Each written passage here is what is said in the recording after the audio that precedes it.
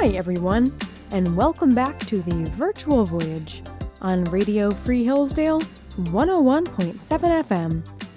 I'm your host, Abigail Snyder, and this is the Armchair Travel Show where you don't have to leave your comfort zone.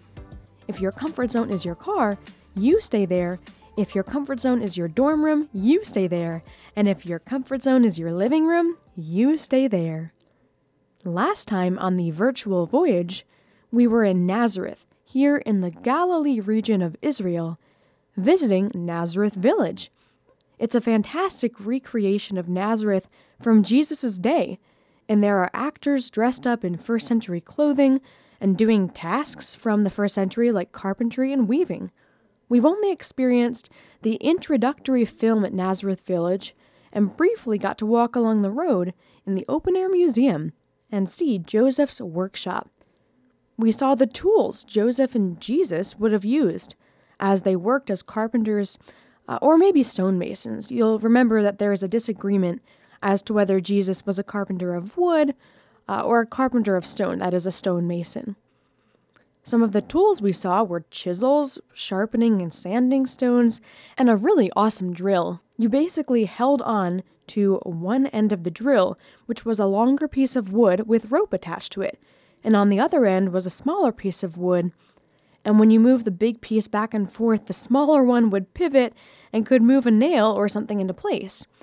It's not super techy for our day, but it was pretty cool for them to have something like this.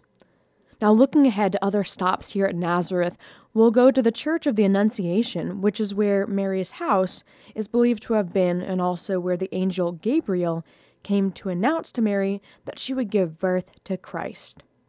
And maybe we'll get to see some of the dig sites, although we'll have to see how much daylight is left at that point. Now, we've already seen Sepphoris with Dr. Eric Myers a few tours ago. Sepphoris is a city also in the Galilee region here, about 3 miles from Nazareth. And I was initially planning to go to Sepphoris after Nazareth, but when I heard Dr. Myers was available, I wanted to take advantage of having him share his expertise with us.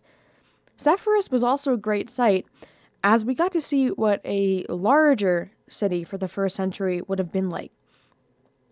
It was also a city that showed how Jews were able to live in the culture and embrace parts of Greco-Roman culture that was emerging at that time, but not become of the culture. There is a distinction. Maybe you've heard the Bible verses that speak about that before from John chapter 17. Jesus says, "I have given them your word, and the world has hated them because they are not of the world, just as I am not of the world. I do not ask that you take them out of the world, sanctify them in the truth. Your word is truth." In those verses, Jesus is speaking to his disciples. Jesus tells them that they're not to remove themselves from the world. If they did that, they would hide their light, and no one could hear of Jesus' redeeming work on the cross. Instead, they were to be in the world. The distinction is that they were not to be of the world and practice the evil that has existed in every generation since the fall of man.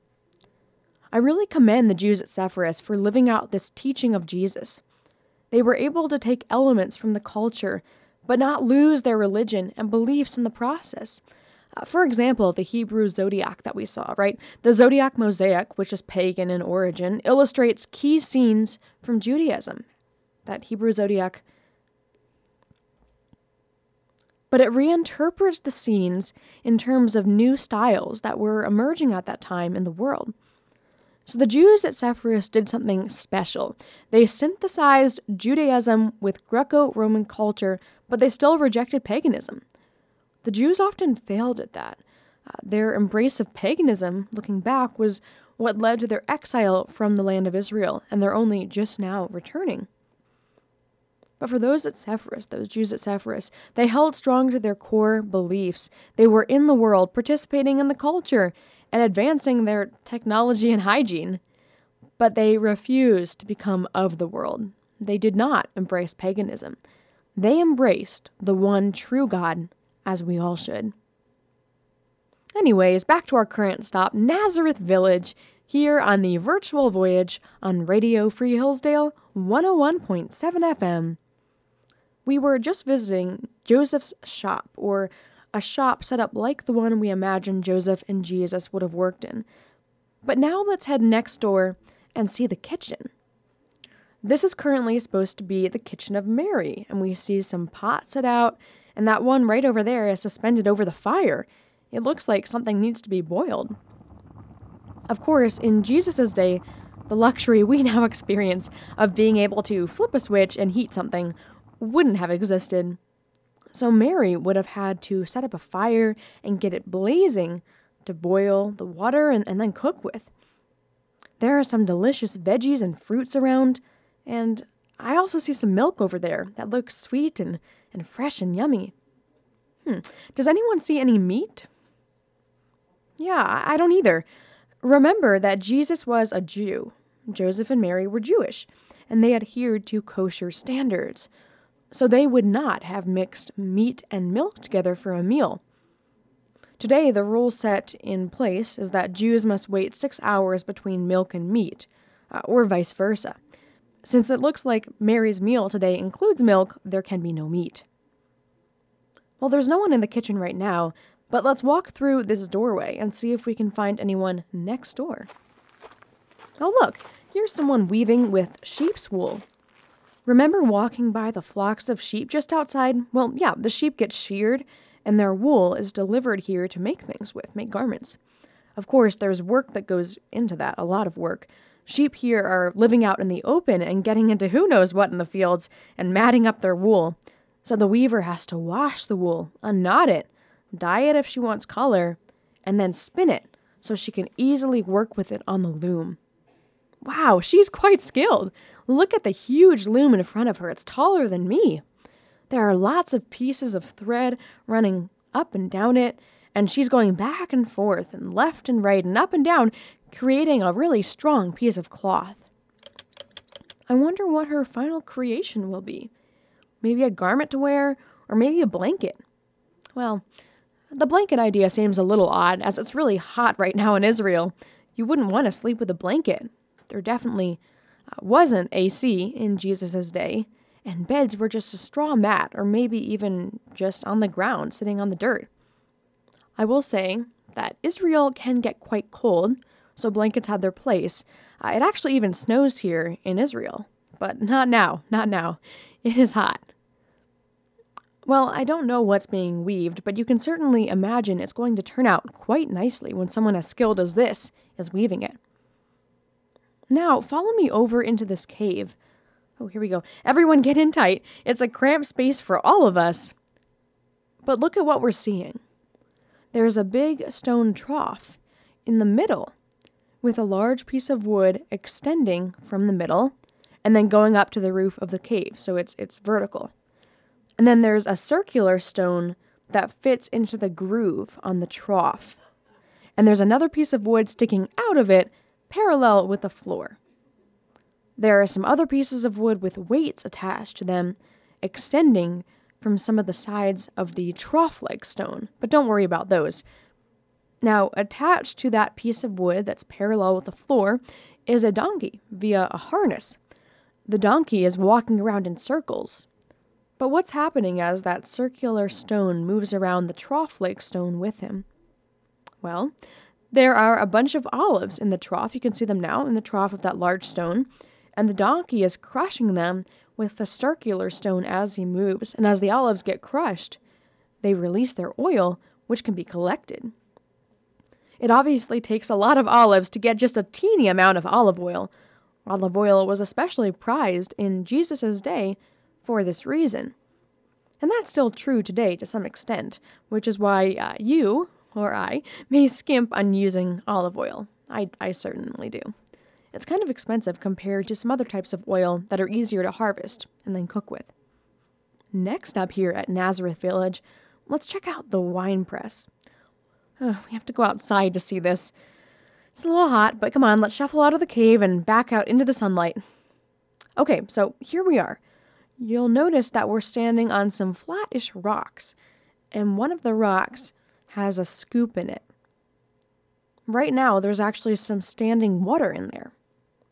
Well, in Jesus' day, this would have been a great wine press where people would have thrown their grapes that they picked into the fossa, the depression of the rock, and then danced all over the grapes. I know some of my friends would happily take that job as long as they could put in their AirPods and listen to some music. Unfortunately, this job was not quite as fun and lucrative back in the first century. After washing your feet, you had to just dance and squish the grapes, ramming your feet into the rock as you're doing that until the grape juice was extracted and all the grape skins were floating about. Some fancier wine presses had a drain where the juice could go and then get fermented. I can't tell if this one has a drain in the rock. I'm trying to get under it right now.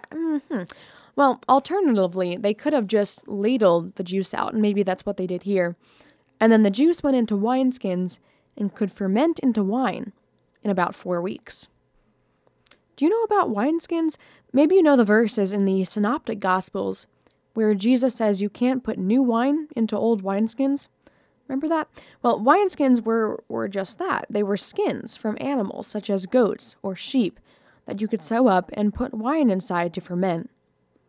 Of course, fermentation involves production of acid. And maybe you'll remember from chemistry, but acid would have just eaten away at that skin, an organic product. And if you tried to put new wine into wineskins that had already been used to ferment wine, you were asking for trouble. Well, now that you know about the process of making wine and how much work it would have taken, you can see why people would have wanted to be careful with where the wine went. Well, we've gotten to see some awesome live exhibits at Nazareth Village here on the Virtual Voyage on Radio Free Hillsdale 101.7 FM. Before we leave, I want to go to the only first-century synagogue replica that's in existence. And yes, it's right here at Nazareth Village. Come on this way. So we see that this is a regular building that looks like something from the first century. There's a floor. There is a ceiling supported by lots of stone beams. But unlike what we might be used to in American churches, the seats don't all point one way. They don't all point to the front where someone like a pastor stands up and teaches. Instead, the seats, which basically, as you can see, they look like steps and they're carved into the stone, are all around the perimeter of the synagogue. And this is how it would have been in the first century. Everyone looked at each other. And then, of course, we do see a small pulpit of sorts, more like a table, over to the side with the Torah scroll on it. Remember, the Torah is the Old Testament for Christians. Take a seat if you want to enjoy the shade in here. While the synagogue was definitely used for worship, its design made it a great communal center where people could gather, right? As you're sitting down now, you can see all your fellow virtual voyagers. Now, as we learned in the introductory presentation in the theater, synagogue means Beit Knesset. Beit Knesset, house of gathering. So the synagogue could have been used for anything from school to religious practice to judicial proceedings. Oftentimes we think of synagogues only being used for religious practice, but the word synagogue actually means just house of gathering, a place where people can come together. Now you might wonder how they would light this place since it would have gotten dark here at night. Well, that's where oil lamps come in. These little lamps had a place where you could put oil, and then they had a little hole for a string that could stick out. And you could light the string on fire, and it would perpetually burn and create a small flame using the oil. Well, that is until the oil ran out. In fact, as we make our way outside of this synagogue, everyone pick up one of these replica oil lamps. They're free, and they make a great souvenir. You can try lighting one at home and showing your friends what oil lamps from the time of Jesus were like. Okay, they're very breakable, so make sure you take care and don't squish them, or you're going to have a mess of broken clay shards all over, and I know from firsthand experience. As we start to make our way back to the bus, enjoy the sights here at Nazareth Village. I love seeing the animals in their pastures, kept from wandering by wood fences. that don't have modern nails or chains or mesh. It's all made out of wood, and then some rope. Look, I even see someone over there putting out new hay. Looks like the sheep are happy. And there are so many olive trees all around us. You can see why you needed a huge olive press here in this region. Olive trees just abounded and still do. And people wanted to take advantage of the product of the olive tree. Now, something that wouldn't have been here in the first century, but I'm not going to complain, are the fans and misters we're enjoying as we walk along this path. It's just so hot out here, and there's little shade. So I'm thankful Nazareth Village thought ahead to keep us cool. I think we've nearly exhausted all that can be seen here at Nazareth Village. So let's make our way back to the bus. We do have a bit of a walk along the dusty dirt path with animals on either side. And watch out for all the loose stones and hazards on the path. Please, let's all make it back to the bus safely. Actually, before we hop back on the bus, we should stop in the Nazareth Village Cafe and enjoy some authentic first-century food. It looks like what's being served today is a traditional meal of chicken. And then there are some awesome sides. Everything is set out, so let's sit down and dig in. First, we have some fire-baked flatbread. I just love the char marks on it. Enjoy putting your chicken inside the flatbread and adding some hummus or labna dip, which is yogurt and wheat. I know, it sounds odd, but it's actually amazingly delicious. Yogurt and wheat. Ooh, you can also try za'atar, which is a spice blend that you can add to the bread, and we have had it before. Remember, za'atar is a blend of crushed spices. And in my opinion, it's any taste bud's dream come true. Ooh, pass the olives, would you please? I love fresh olives, especially when they're coming fresh off the olive trees that we just saw outside. Yum! And of course, there's a healthy dessert option. Apple slices with date spread. Dates are super popular in Israel, and oftentimes people turn them into a jam of sorts. Dip the apples in, or eat the apples plain. It's all going to be amazing. Well, now that we're all stuffed full, why don't we hop back on the bus and head to our next stop, the Church of the Annunciation, here on the Virtual Voyage on Radio Free Hillsdale 101.7 FM. It's a church that is supposedly built over the Virgin Mary's house, the same house where the angel Gabriel came to tell Mary that she would carry Jesus Christ. The tradition of this being Mary's house is just that. It's a tradition. And so we'll discuss more about its authenticity and see what it scores on the authenticity meter when we get there. For now, we have about a 3-minute drive to the church. It's just under 3/4 of a mile, so I suppose we could walk, but I know you all are stuffed from our meal, so I'm having Mikhail, our driver, take us to the doorstep of the church. While we drive, let's keep up with our Hebrew. Last time, we learned how to count 1 through 10 in Hebrew, so let's review together. Ready? Let's all say it aloud. 1 through 10. Here we go. Achat, Shtaim, Shalosh, Arba, Chamesh, Shesh, Sheva, Shmone, Tesha, and Aser. Let's do it again a little bit slower. Achat, Shtaim, Shalosh, Arba, Chamesh, Shesh, Sheva, Shmone, Tesha, Aser. Awesome! We only have about 2 minutes left in the bus before we have to get out, so let's just add a little bit to our Hebrew. We're going to learn just one word, but it's fitting for the place we're going. The word is Hineni. Hineni. It means, here am I. Say it with me. Hineni. And it's really a one-word prayer to God. It's something we can pray throughout the day as you and I desire to submit to God and follow His will. Although, that's a major challenge, at least for me. It relates to Mary, I think, too. When Mary, the mother of Christ, was approached by Gabriel, she was surprised.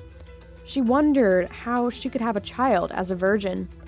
But Mary's response to Gabriel, which we'll get more into when we're at the church, was, "Behold, I am the servant of the Lord.